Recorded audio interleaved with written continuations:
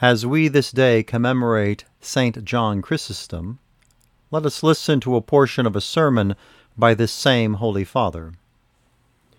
As I listen over and over again to the readings from the epistles of Blessed Paul twice every week, and sometimes 3 or 4 times, whenever we celebrate the memory of the holy martyrs, I rejoice exceedingly, enjoying to the full that spiritual trumpet.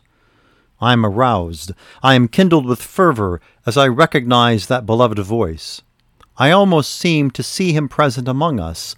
I almost hear him speak. But for all that I grieve, and I am troubled, since not all men know him as well as they should. Indeed, some are so ignorant of him they do not even know the number of his epistles.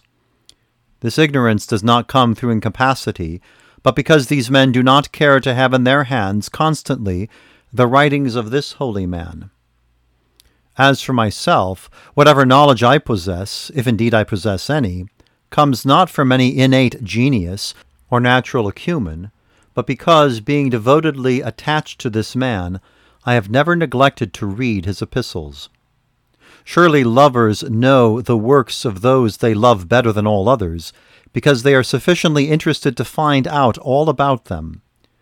Blessed Paul, showing this very thing to the Philippians, said, "And I have the right to feel so about you all, because I have you in my heart, all of you alike in my chains, and in the defense and confirmation of the gospel. You too, if you will but apply your minds diligently to this reading, need seek no other aid. The words of Christ are most true. Seek, and you shall find. Knock, and it shall be opened unto you. However, the great majority of you who assemble with us here have undertaken the education of children, the care of a wife, the support of a family, and therefore cannot afford to devote yourselves solely to this spiritual work.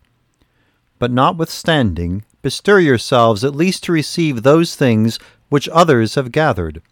Listen to what is said, with the same degree of zeal you devote to the gathering of worldly wealth.